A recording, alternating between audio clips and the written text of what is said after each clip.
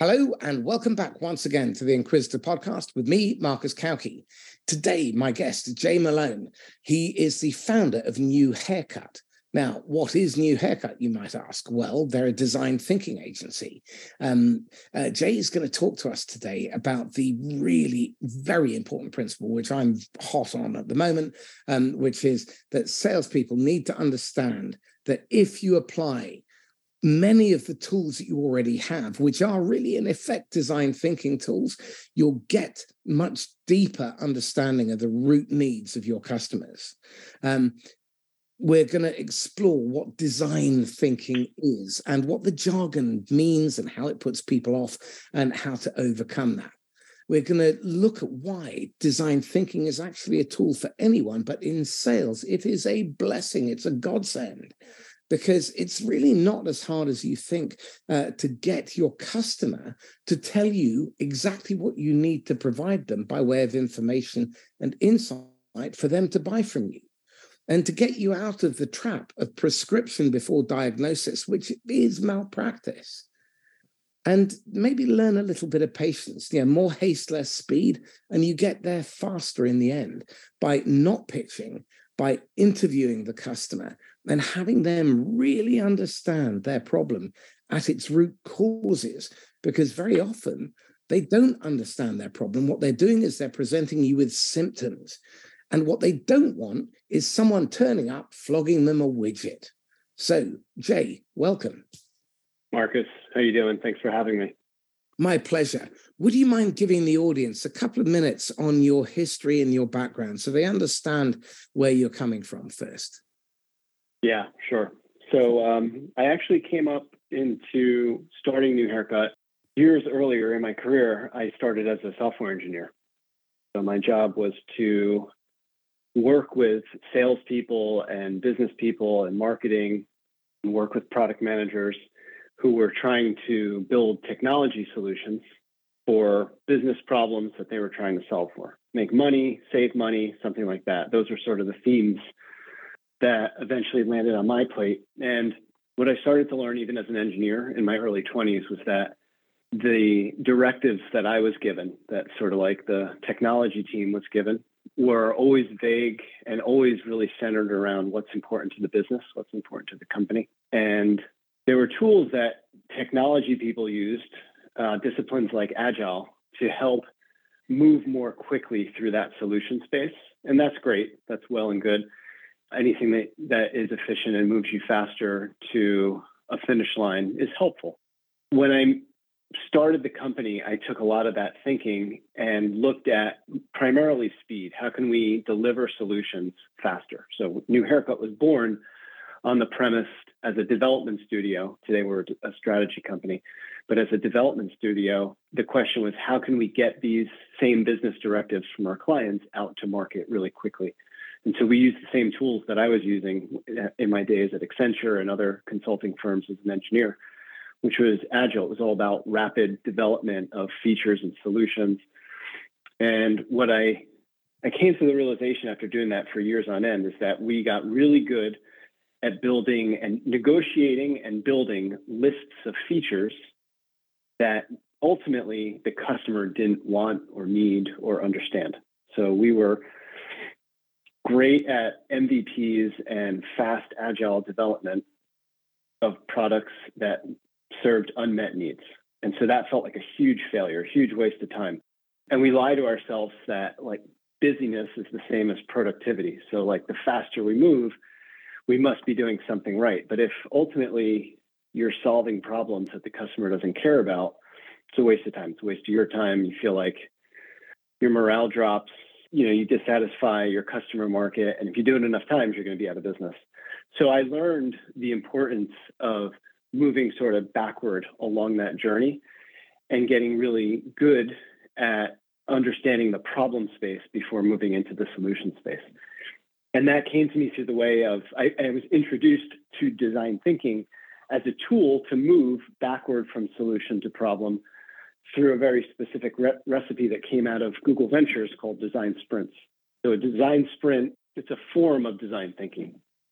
If a group is interested in taking a problem and bringing it to market quickly. You can use a design sprint to understand the problem together, to come up with potential solutions to it, to prototype it, and to test it with your market.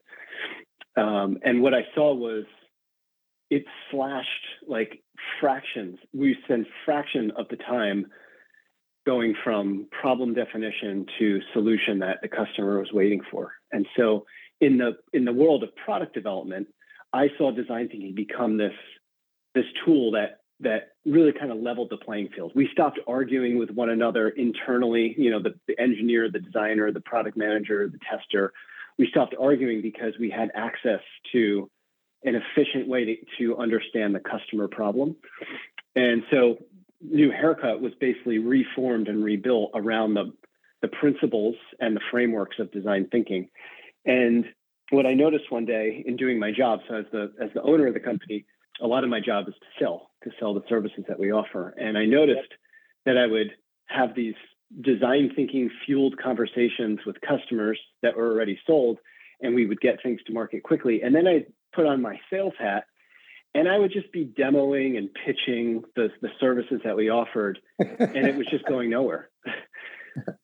So this light bulb went off after, like I felt like maybe Maslow's dogs that learned a little bit too late, it felt. After enough times of just failing, of just pitching my services, I was like, why am I not applying the same tools to sales that I do to product development? Because it's the same thing. Whether I'm building a piece of technology that a customer is trying to understand and use, it's the same thing. My services are also a product. My sales process is also a product. So if I look at everything as a product, then design thinking can be used for anything. When I write an article, I think about who's going to be reading this. What problem is this article going to solve for them? You're a fan of jobs to be done. What is the job that this article is going to do to help inform the customer and then, take those insights forward? And so I started applying the same design thinking practices to my sales process as I did to everything else. And I saw a huge shift in the ability to take those design thinking principles into my sales calls. And now it's almost, what's the expression? It's the curse of knowledge, right? So now when I hear salespeople, when vendors are selling me, I want to educate them. I want to say, like, where are you right now? Like, we just met. You're pitching me on these services, this product that you're offering. Like, first, like, why don't we back up and get clear on who you are, what you want to know about me, and sort of the problems that you can help me solve. And so that's very much the mindset I take into the sales process I use today. And I think there's so much similarity between design thinking as a product person and design thinking as a salesperson. There's a lot of the same tools that salespeople are already using, which is just really, like, I see great salespeople ask great questions. You're halfway there. If you can learn how to ask the right questions and then actively listen and sort of like connect the dots and help that person understand the problem that you're there to solve, then you'll see walls come down, you'll see receptivity, you'll see trust build, and then you're in a much better place for that person to listen to your ideas and your solutions that might solve the problems that are important to them. I saw a talk by Bob Wright at the weekend, and he talked about something called eloquent listening.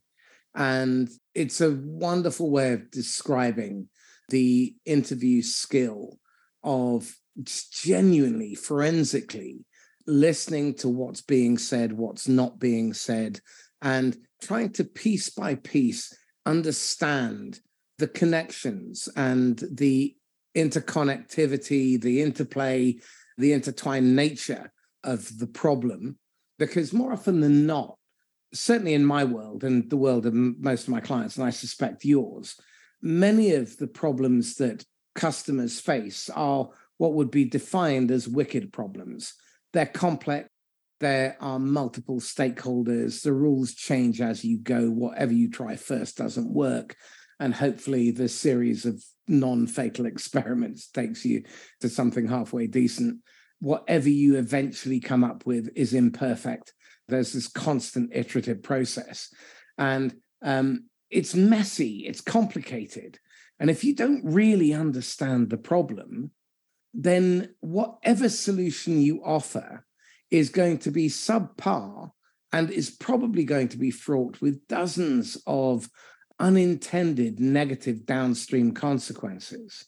In your experience, how much less downstream friction is created when you adopt a design thinking approach to your selling and qualifying? Significant. So the problem is the starting point. The problem is that it's a change in behavior, of course. There's confusion a lot of the time over what do we mean by design thinking? It's a strange combination of words to put together. Can you define it? So people need to. Yes. So design thinking looks like walking in your customer's shoes, and it starts with moving from a vague understanding of the problems that they have to something that's sharp and more concrete. And once you have a clear definition of an important problem, then you can move into the solution space and together, perhaps, co-create solutions that will work for them. The challenge is that we start at the end. We start with the solutions that we already have. We ask them all about our solutions. Instead, we have to ask them about the problem, propose that this is a problem that you could help them solve, then move them through the solution space. But it feels faster to jump to the solution. It's something that as human beings, I think we're just wired to do. We're also, from social performance, social anxiety perspective, we're afraid to not look like experts a lot of the time, right? So like at some point in human evolution, we learned that asking questions might make us look foolish. When in fact, I've been hired more times than not for asking great questions than coming out of the gate saying, here's this pixie dust that I have for you. Do you want to buy it? Same. What tends to happen, there's a wonderful exercise that you see people often do with spaghetti, sellotape, paper clips, and other bits and pieces. And the idea is to build a tower as high as you possibly can. I saw a bit of research earlier today where kindergartners managed to generate a tower of 26 inches, whereas the MBA students only 10 inches, which is pretty much the size of a piece of spaghetti, isn't it? And the difference is that the kindergartners just jumped in and they experimented and they didn't worry about form and everything else. But the MBA students were really playing a game of status management. And I think that's what tends to happen a lot in the sale, because instead of just asking the dumb question with that child mind, you're trying to look clever. And I think that's the kiss of death. In the green room, you talked about, exercising real humility in this process, and that creates lower friction and lowers the barriers. Well, I'm baffled why so much of sales is geared towards the push instead of the pull. Or power over force. I think It's tempting to force people. And I think a lot of it has to do with the time pressure that we're all under. As I mentioned in the green room, I've never actually had a formal sales position with a manager that was, like counting the calls I made and, success factors on the call and all that stuff. So I feel like that undue stress and time pressure we put on ourselves leads us to believe that the pitch, the demo, is the shortest distance from unsold to sold, where in fact the shortest distance is, let me create a relationship where you see that I'm here to help you, not here to sell you something. Now you've got my attention. So when you start with be my ally, not my adversary, and don't be my accomplice. Yeah, right. Okay. Really, really interesting. Okay. So, but the design piece, I'm sure, and you said it in the green room as well, is what causes salespeople to run a mile. Explain why it's not that hard for salespeople to make the shift in thinking and the shift in behavior, because we're all good salespeople, at least, already doing most of this stuff. Give us some examples of great questioning that comes from design thinking and design sprints that salespeople would be familiar with. I'll give you my experience as learning about design thinking from an engineer's perspective. So engineers, just like salespeople, are extremely busy people. Engineers are very logical. They're very sort of like organizationally driven. Things need to make sense to them before they're willing to commit the time to it. personally, as an engineer, it benefited me to be more pessimistic minded. So learning to say no, because I was constantly busy and constantly being asked to work on confusing things or things that weren't ready for me to build. I was constantly pushing back on bad ideas. As much as I needed design thinking to actually help me, I was completely resistant to it when I first learned about it because it had this term design in it. It felt foreign to me. It felt like a tool that designers did or some smoke and mirrors that required an artistic degree. And when I watched people use the tools, I was like, oh, all that this is structure. So it's learning to bring the right people together. It's learning how to ask the right questions at the right time. It's learning how to allow a space, like through activity, through conversation, so that people could co-create or decide together where they wanted to go. That's really like a lot of I just covered 90% of what design thinking is all about. It's creating a space for people to get together, understand a problem that they're interested in solving together, which is very different than I've got the solution that you need, so you're going to listen to me, the expert. If you look at it as a salesperson as more, stop calling it sales, start calling it discovery. Like, how can we work together and find common ground so that I can help you solve the problems that are most important to you? That's a world different than buy the thing that I'm here to sell you. And the questions they're also not, you don't need a certain degree to ask the question.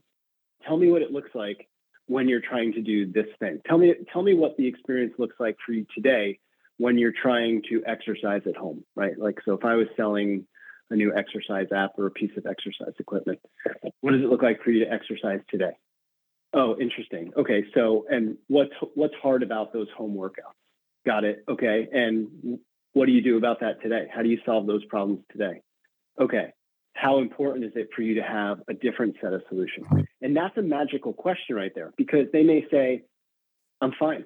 I really don't need any other solutions. I've tried X, Y, and Z.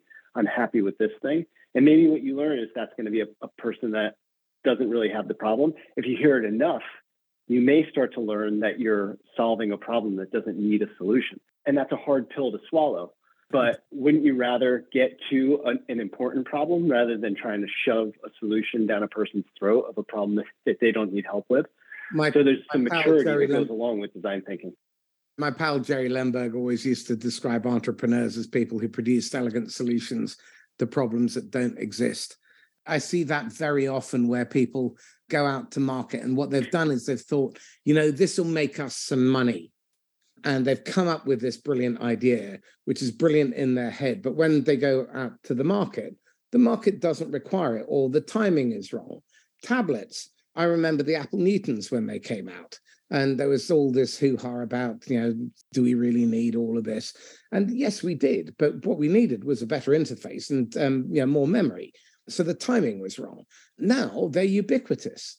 It's often a matter of having the patience and the insight to understand when you should be speaking to a customer about specific problems and solutions. And you're only going to understand that by speaking to your customers and listening to them, because they will tell you. So again, we have the right to ask these questions, but I think a lot of salespeople get very nervous about asking questions that feel maybe too simplistic or a little too personal.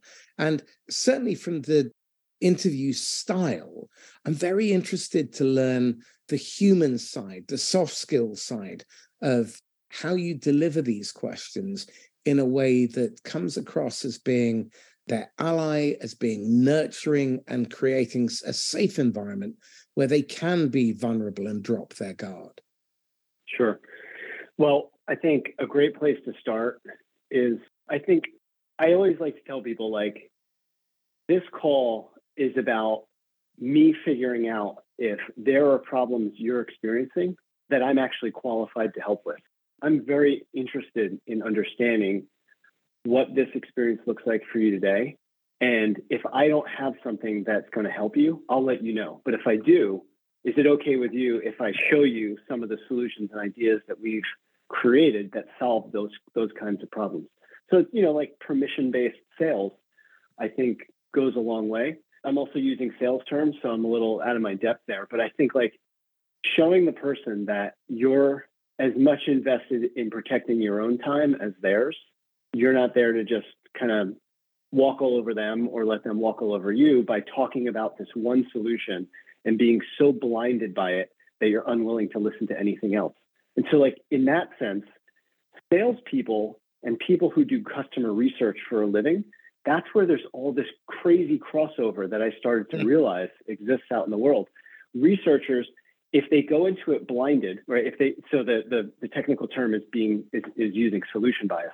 So if they ask the person, instead of asking, tell me about a time when this experience happened, they might ask a totally different line of question, like, how would you solve that problem using this solution that I have for you? And the very valid, legitimate answer might be like, I wouldn't, or I don't know how. But now you've just put them in a container where they can only answer it in the frame of the solution that you've given to them. When they may take you down a rabbit hole, if you're willing to go there with them, where they show you a whole different set of problems that are much more important to them, or different ideas for your solution. Again, it's the structure and the expectations going into sales. Same as in the product world, there are expectations that because we began a conversation, it has to end in a win that looks like getting that person's money, when the greatest win could be deciding that there's not a fit to work together. Because, man, thank you. I'll take that hour and I'll go and talk with a person that does have the problem that I solve for. Or I'll just go and have a snooze or spend some time with my wife. There are better uses of your time than wasting a prospect's time so that you can fulfill a quota of busy work. So this is the thing that I struggle with. And you touched on it just then. There is this wealth of insight in the customer information and customer conversations that your customer success team or your support team or your operations people are having. But for some reason, sales organizations seem to obsess with cold, direct new business. And they ignore the wealth of data and insight that they already have within their own organization. When you start a project with a client, are you ever delving into that CRM information to look at what customers are already saying to them? Because I suspect there's bucket loads of insight in there.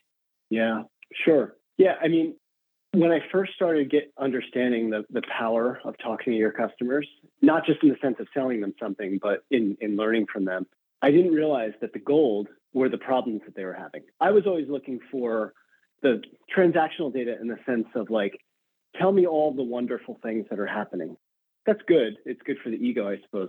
But the real gold is, tell me about how this thing is failing you. Tell me about your unmet needs. Tell me about how you use this thing in unexpected ways. That's where opportunity exists. You can use data for sure. You can look at the usage of the software or whatever products and services you're selling to find those from like a macro level, find the opportunities that might exist already. I think I'm a little biased to believe that it's not a data or live conversations. I think it's an and. So I think like use the data in your CRM, use the analytics and metrics packages that you have to find trends, then go and talk to 5 customers and understand the why behind the what. I think that's where you can really gain leaps and bounds in terms of being armed with information and being sort of like 10 miles down the road or 10 kilometers down the road by the time you do get on a conversation with a sales prospect.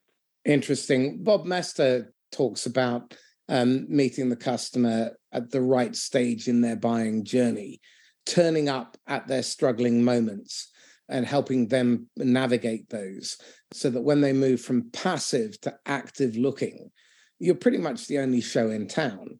And certainly in terms of my own performance, that focus has definitely improved conversion rate, shortened sales cycles, increased the probability of closing, increased the initial order value as well. Yeah, you know what that reminds me of? So something I've learned to do as a salesperson to that point is it depends how much you want to educate your market. So you may decide that I'm willing to educate to this point, but for these people that are like from chapters 0 to 4, I'm uninterested because there's so many things they need to get through in order to be a prospect that's going to eventually qualify to become a customer of mine. but I'm willing to educate them from this point. And that with reps and with experience, I think what you get really clear on are the false beliefs people have about the problem space, maybe, and certainly the solution space. So that looks like customer testimonial videos where you're saying, like where you address it head on. You say like, a lot of customers get stuck, have this kind of problem. Hear from Bob, who we helped get from point A to point B. And so like you're allowing people to opt in to that education where they can sort of self-educate and get themselves past some of those false beliefs. So that, like I think the goal for me that I've been taught from sales coaches is have them 80% sold before you even get on a conversation together. Yeah, absolutely. What you've described in effect is at the beginning, let's establish common purpose and clear expectations and boundaries so that we know what we're trying to accomplish, what we don't want to do, and what our walkaway points are. Then work towards a clear outcome that both of you are pushing towards, because if we're working in concert and in cooperation rather than at odds with one another, we can save enormous amounts of time and effort. And if there isn't a fit, let's establish that quickly so that we can both spend our time on higher value activity. And if there is, establish, do we wish to move forward or not? Don't leave it up in the air so that either one of us is having to chase or is uncertain, because neither one of us wants uncertainty. And we don't want to feel exposed and vulnerable, because that just raises our level of perceived risk. And I think the problem often is that sellers don't see themselves as their buyer's equal in terms of their business stature.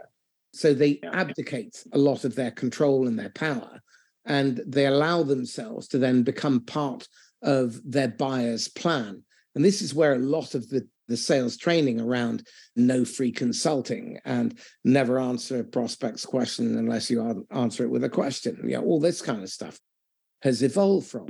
But human beings don't like that shit. It's offensive when a salesperson answers a question with a question when all you need is just a basic answer so you can move forward.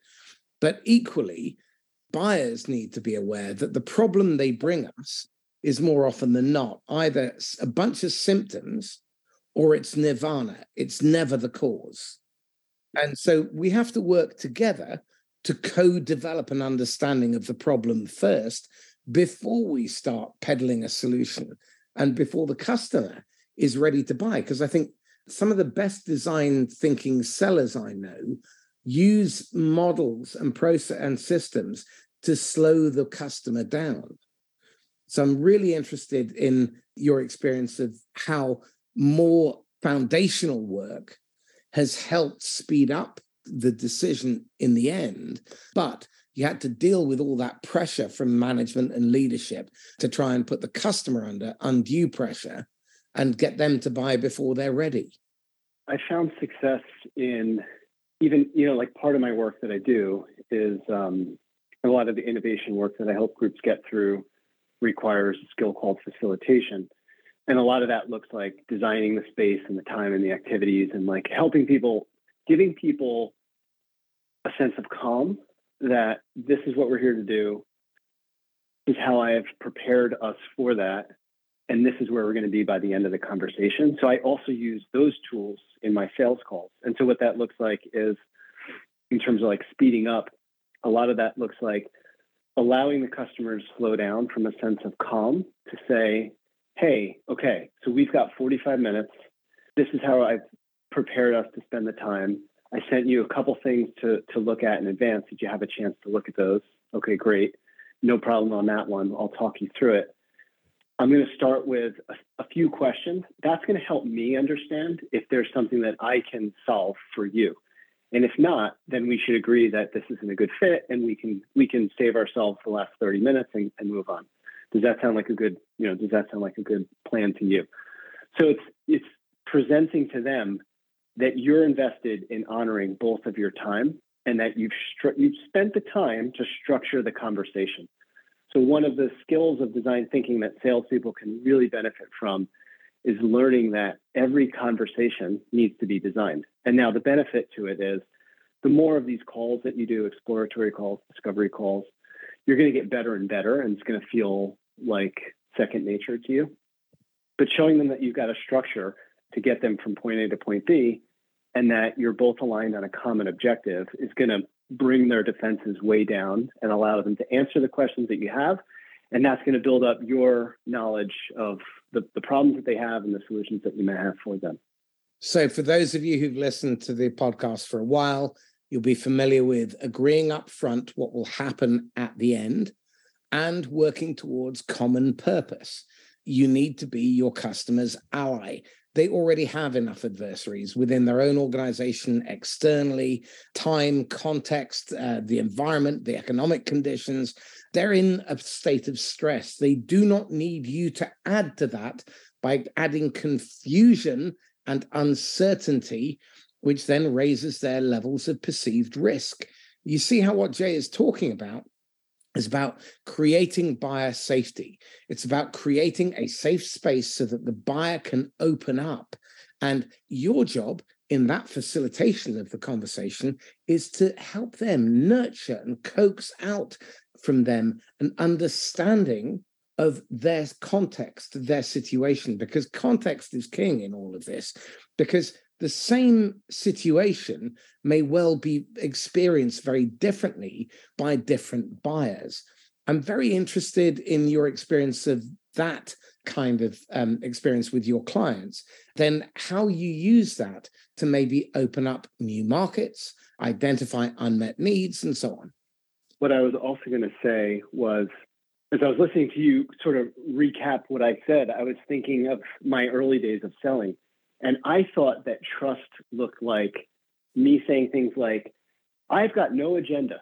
I'm not here to sell you anything. First of all, leading with that, my alarms would be going way off if somebody says, I got nothing to sell you. Why are we here? But I also misunderstood that being informal and unstructured looked friendly, when in fact it actually would stress the buyer out, because they'd be like, this guy doesn't know what he's talking about. So in terms of, again, in terms of thinking about the benefits of design thinking, it's never needing to be an expert on their business, but being an expert on your process.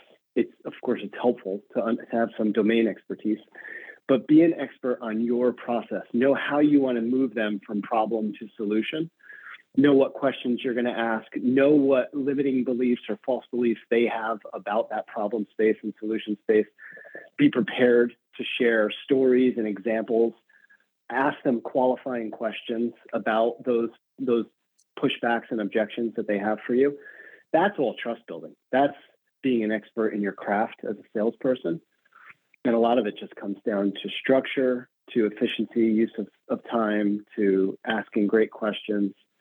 When you dig into the interview process and two customers that you're interviewing have different experiences, I'd be very curious about some stories maybe around how that opened up new markets for your customers or identified unmet demand or unmet need.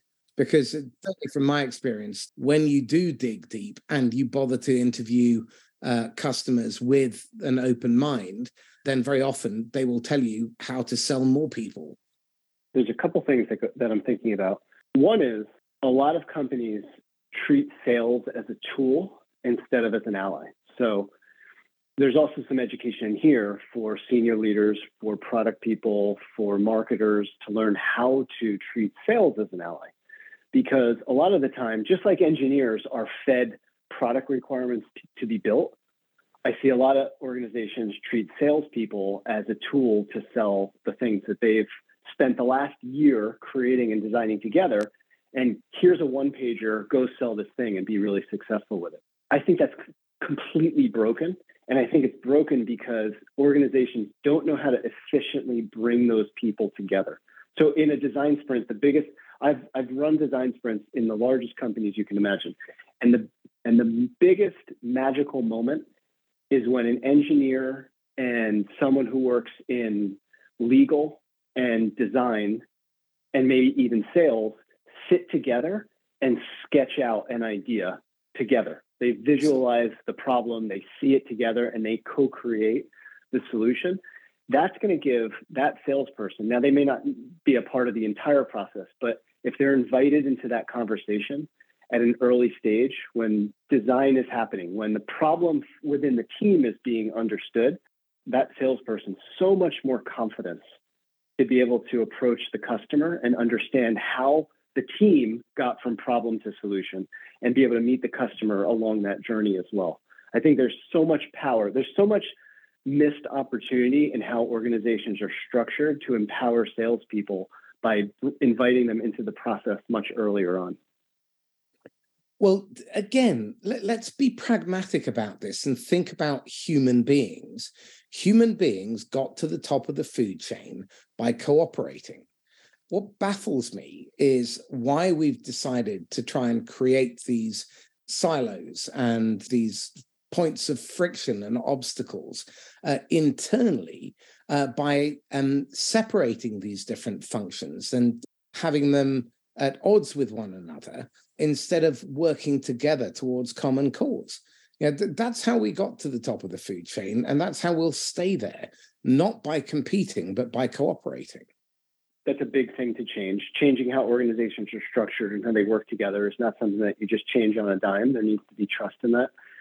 And I think you're right. I think silos get built because if we put like the prototypical salesperson pitted against the busy design and engineer duo, the design and engineer don't want to work with the salesperson in a classic sense because the salesperson is just there to meet their quotas and get the solution that the customer said in a customer support ticket.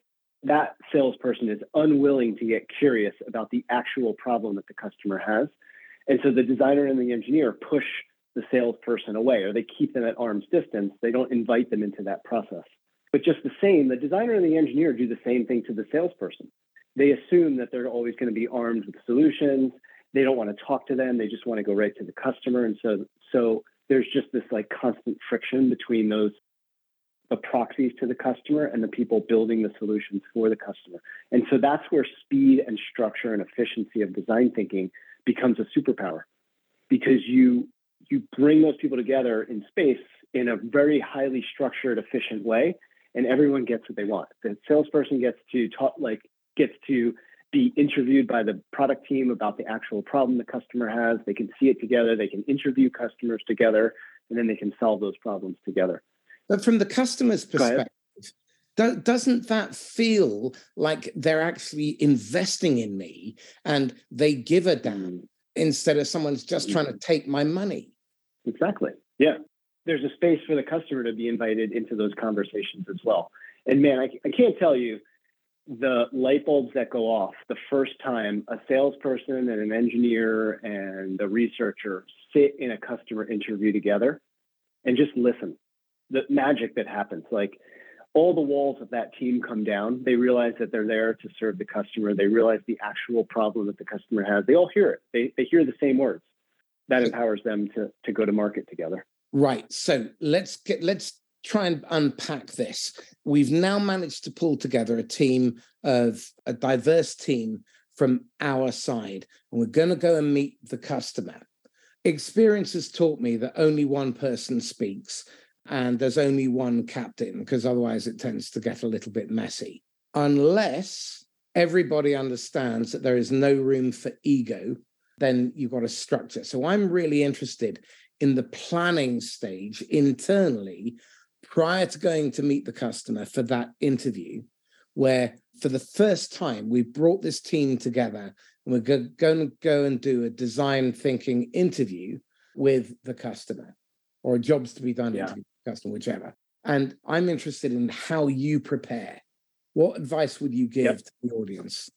Well, I would say don't try to go from 0 to 180 in the first session. So if the salesperson, in my experience, salespeople, account managers, they're very protective of their client relationships.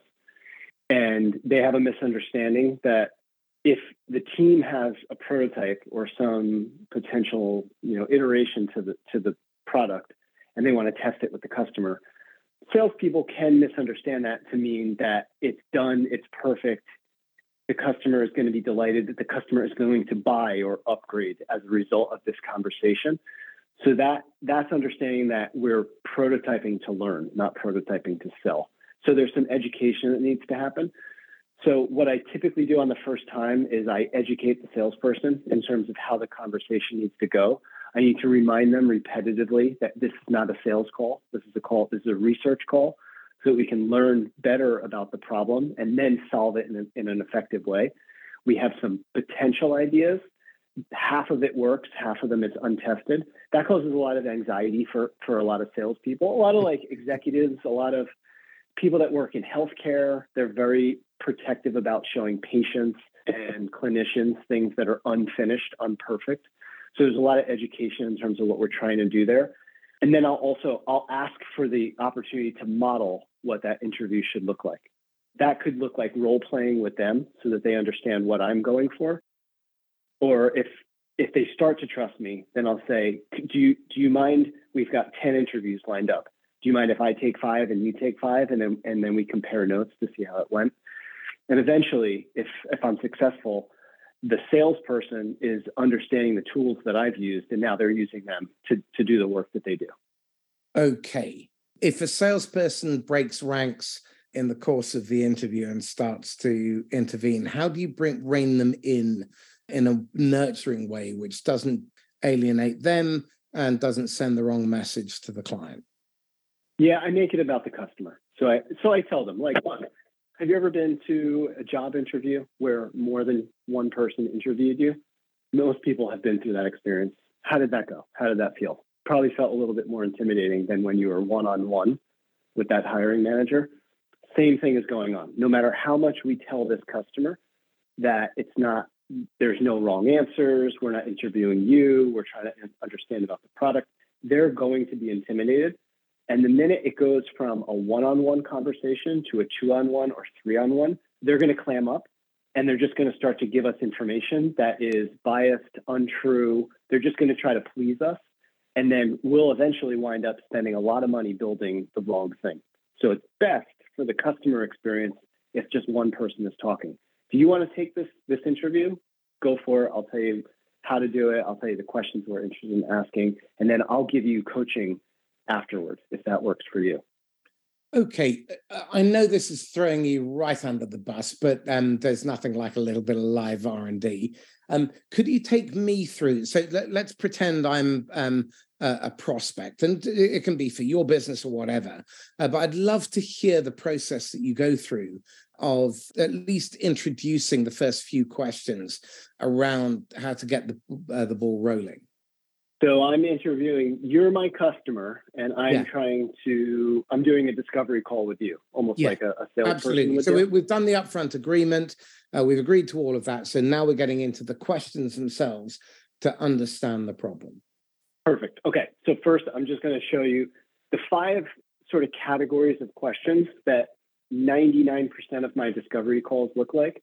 I have 5 parts to them. 1 are contextual questions. Then there are problem-focused questions. 3rd are behavioral questions. 4th are prioritization questions. And 5th are solution-focused questions. So contextual questions might sound like, Marcus, so I'm selling you today, or I'm trying to sell you, a new ab roller. So I might start by saying, hey, Marcus, I'd give you the structure of the call. And I'd say, tell me what your home gym looks like. What does that look like today? It's do you actually want to role play it? Okay, let's do it. Okay, sorry, I interrupted you. Go ahead. Tell me what your home. It's my living room floor, and a yoga. Okay. How often do you work out? Never. Ever. Okay. Well, tell me a little bit about like what draws you to working out. Like how did you become interested in having this call with me today? I saw myself in the mirror and I realized I've turned into a blancmange, and I'm diabetic. I've not really been looking after myself for the last 55 years. And if I want to live longer than the next 5, I probably have to do something about it. Yeah. So how does that impact your life today?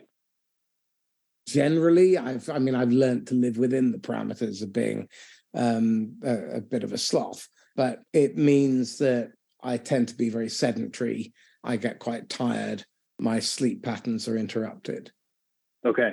So because of your more sedentary life, you find that, does it sound like your energy is low, you're maybe withdrawn a little bit more than you'd like to be, you have a space in your home to exercise, but maybe from a morale perspective, you're just not, you haven't yet invested the time in using that.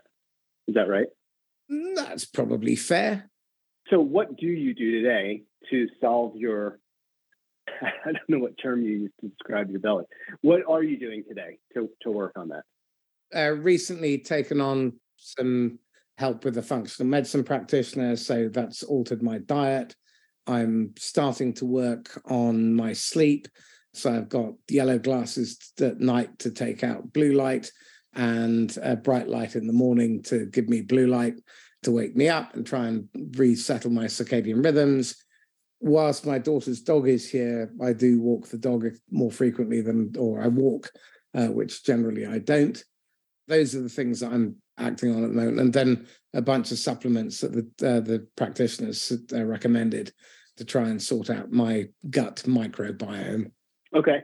So how important is it then for you to feel healthy in terms of your gut health, your shape, your size, your health? How important is that to you? It's not been a priority, though it's always been a nagging doubt. I mean, my mother popped me on a diet when I was 3.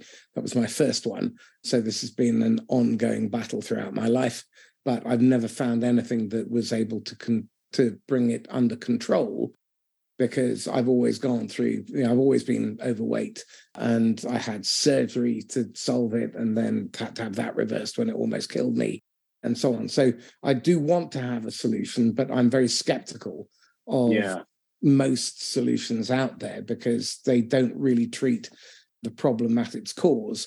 They've tended to try and offer me a solution without understanding why. So Marcus, it sounds like this is really important to you. It sounds like you've tried a ton of things to get your belly weight under control. You understand that it's important, but each time you try the solution, it feels like it's a long process. Maybe it's been expensive. It takes a long time. Would you be interested then? I think, I've worked with a number of clients just like you, and our solution has helped them to knock off about 10 inches from their waistline. Takes about 5 weeks, and it costs less than $1,000. Is that something that you'd be interested in hearing some ideas from me about? Sure. What I've done, go out of role play, is I basically spent. Now I would have pulled on those a lot more, right? So I would have really drawn out the pain from you. Like you mentioned things about mom. You mentioned things about spending money. In fact, this is a great example that I learned a lot from. There's an example out there around CoolSculpting, which I just learned about.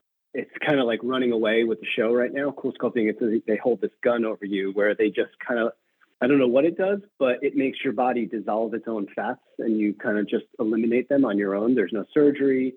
It doesn't take a year like a diet or a workout program. So it feels like a silver bullet because it's getting to a dream outcome.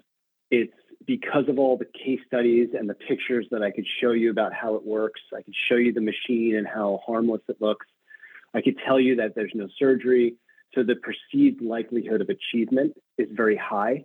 It's also something that happens in about a 30-minute session. And then within 2 weeks, you have significant results. And so your effort and sacrifice is really low. So dream outcome times perceived likelihood of achievement over time delay and effort and sacrifice equals value. So what I've done is I would pull a lot of the problems that you're experiencing to really push on the importance of that problem, how you're solving it today, and then show you a different solution that would achieve the value that you're going for in less pain, less time, less frustration. Very interesting. Okay, so we talked about 5 types of questions. You got contextual, problem solving, time related. Remind me the others. Behavioral, right? So understanding what you do today, and then diving into some of those solutions. So acknowledgement is really, really important, right? So you want to spend time acknowledging that the person is not just completely unaware that they don't exist in a bubble. Tell me about how you solve those today. what's working with those solutions. So solution-focused questions are important too, because it's active listening. Oh, okay, so you've hired a trainer. What worked about that? Got it. It was expensive. You had to meet them at the gym. You felt embarrassed to be at the gym. Got it. Understood. What else? What worked? What didn't work? Right. So like going through that whole process. But that's at the, like, them talking about solutions is my entry point into my solution, because now I don't dismiss that they tried other things. And what if they tried cool sculpting and had a horrible experience? That's a flag for me to say, like, okay, before I just like assume they don't know what cool sculpting is and present it as nirvana. Now I've got a chance to like unpack that some more with them, because maybe they just had a bad one-off experience. So it's contextual, problem-focused, behavioral questions, prioritization, super important. They could spend a lot of time. You could have spent all that time in the world and said to me, Jay, I'm totally comfortable in my own skin. I don't care. I don't care at all. It'd be great to look better, but I'd much rather, you and I are both losing our hair. I'd much rather have a full head of hair. That's much more important. Do you have anything? Can you help me regrow my hair instead? Let's talk about that. In all honesty, that's one thing I wouldn't have back, because I really like not having hair now. It's so much easier. Okay. Fair enough. One of the few benefits of aging. But it brings up a question you asked a little bit earlier that I just want to like double stitch on real quickly. You were asking about the customer and finding new markets, finding new opportunities. I think if you go through that process, you're going to hear new spins on the way that customer presents the solution that you're solving and the problem that you're trying to solve for them.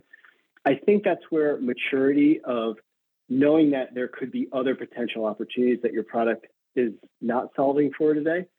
And that the mindset that I like to use there is to treat everything as a prototype. And that's also a hard pill to swallow. So like when a company has spent millions developing a solution, thinking of it as a prototype, what do you mean it's a prototype? We're 10 million into this thing. It better be. But like if you do in your own mind, treat every solution that you have as a prototype to learn about other markets, other use cases, other domains that it could be applied to. Now you have this sort of like consistent, curious mindset where you're always listening for new opportunities. Jay, this has genuinely been a fascinating conversation. I would love to have you back if you're willing. It's been great for me too. I appreciate all the questions. I appreciate you talking me through your home workout situation. Thank you. Tell me this. You've got a golden ticket and you can go back in time and whisper in the ear of the idiot Jay, age 23. What one choice bit of advice would you give him that you know he'd have probably have ignored but would have been useful? The phrase that's sort of like followed me throughout my career that I was unwilling to listen to in my 20s and my 30s, maybe I started to listen to in my early 40s, was learn to fall in love with the problem, not the solution. Nice. I get that. That's the really interesting stuff. And that's what customers are paying you for. They're paying you for the outcome, which is to move away from the problem that they have and move towards a better future. And it's our job to help facilitate that. It's not to convince, it's not to cajole, it's not to sell to them. Our job is to help them work out for themselves why they want the solution and have them to volunteer themselves so that you're not putting them under pressure. Fair? Yeah, agreed. And so, and like, as far as bringing it back full circle to design thinking and frameworks like Jobs to be Done, there's interesting opportunities to sell people vitamins, things that make their existing solutions better. Yeah. But there's so much more opportunity in the painkillers, like the ability to eliminate pain from people's lives. There's more money to be made there. There's more value to offer the market there. That's why, really getting a good understanding of the problem space is so helpful. This ties in very clearly with the neuroscience. On a scale of 1 to 100, if a customer perceives the risk to be 100 and you can reduce it from 100 to 50, that is not as powerful as eliminating the risk and moving it from 3 to 0, interestingly enough, because our brains are wired to try and eliminate risk. And I think the whole design thinking approach to the interview and having a team of people involved in that shared experience of helping the customer to understand their problem and then co-develop a solution that looks at it through the various lenses so that you end up with a more elegant solution and fewer negative unintended consequences. That has to be a better outcome than trying to peddle them something and squeeze them into your sales process and force them to buy your product. So what final conclusion would you, or a bit of advice would you give to the audience when it comes to thinking as your customer? I think it's so helpful to think about your own experience as a customer. There are plenty of buying decisions that you're making day in and day out. Think about your journey of going from being aware of a problem that exists in your life to it ranking and getting greater in priority. There needs to be a solve to this problem, to you going and looking for solutions to it, to you comparing existing solutions, to then you deciding on a few and being willing to entertain that those solutions might be a fit for you. You have to go through all of these steps to be ready for a solution. If that's the case for you, why would it be different for your own customer? So understanding the journey that they've been on, the solutions that they've tried, the importance of the problem that you're there to talk about together, those are all really important steps to walk the customer through and to be clear on yourself before you move into selling and solutions. I think it's really important at that point to also recognize as a buyer, when you've gone through the buying journey, you didn't just get a cold call and you say, yes, thank you very much, here's my credit card. There was a whole process. In that making space, you probably tripped over something in your LinkedIn feed and you probably spoke to someone on LinkedIn and connected with them. And there was a bit of exchange and messages. And then everything went very quiet. And then there was a little bit of content analysis. And then you did some private shares. And as you started to increase your understanding of the problem and you were beginning to learn how, you were still passively looking, but then you probably attended a webinar, swapped a few messages, then something changed internally that moved you from passive to active looking. Now, if you think of all of those steps I've just described, these are not sales motions. This is stuff that you need to have done weeks or months in advance in order to build the relationship and create the conditions for trust. So in a future episode, what I'd love to do is talk to you about how you use design thinking with existing customers in order to help them advance their business and be their ally, be their partner, their growth partner, if you like. Is that something you'd be open to? Yeah, that sounds like fun. Sounds like home to me. Excellent. This has been wonderful, Jay. Thank you so much. How can people get hold of you? Our website, newhaircut.com. We actually have a couple great webinars coming up where we're teaching groups about problem framing, which is a great discovery framework for getting comfortable operating in the problem space and moving quickly from business directive to validated customer problem.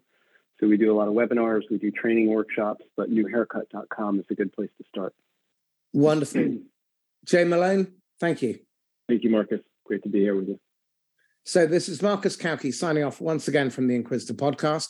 If you found this insightful and useful, then please like, comment, share, subscribe, comment, get in touch with Jay. For God's sake, get in touch with him if you're trying to develop your products and to innovate in your market. And innovation is absolutely at the heart of your success in the future, especially going into this downturn economy. If you want to get hold of me, there's links in the blurb, Marcus at laughs-laughs.com. And if you want to talk to me about coaching or training, there's a link in all of the blurbs as well. In the meantime, stay safe and happy selling. Bye-bye.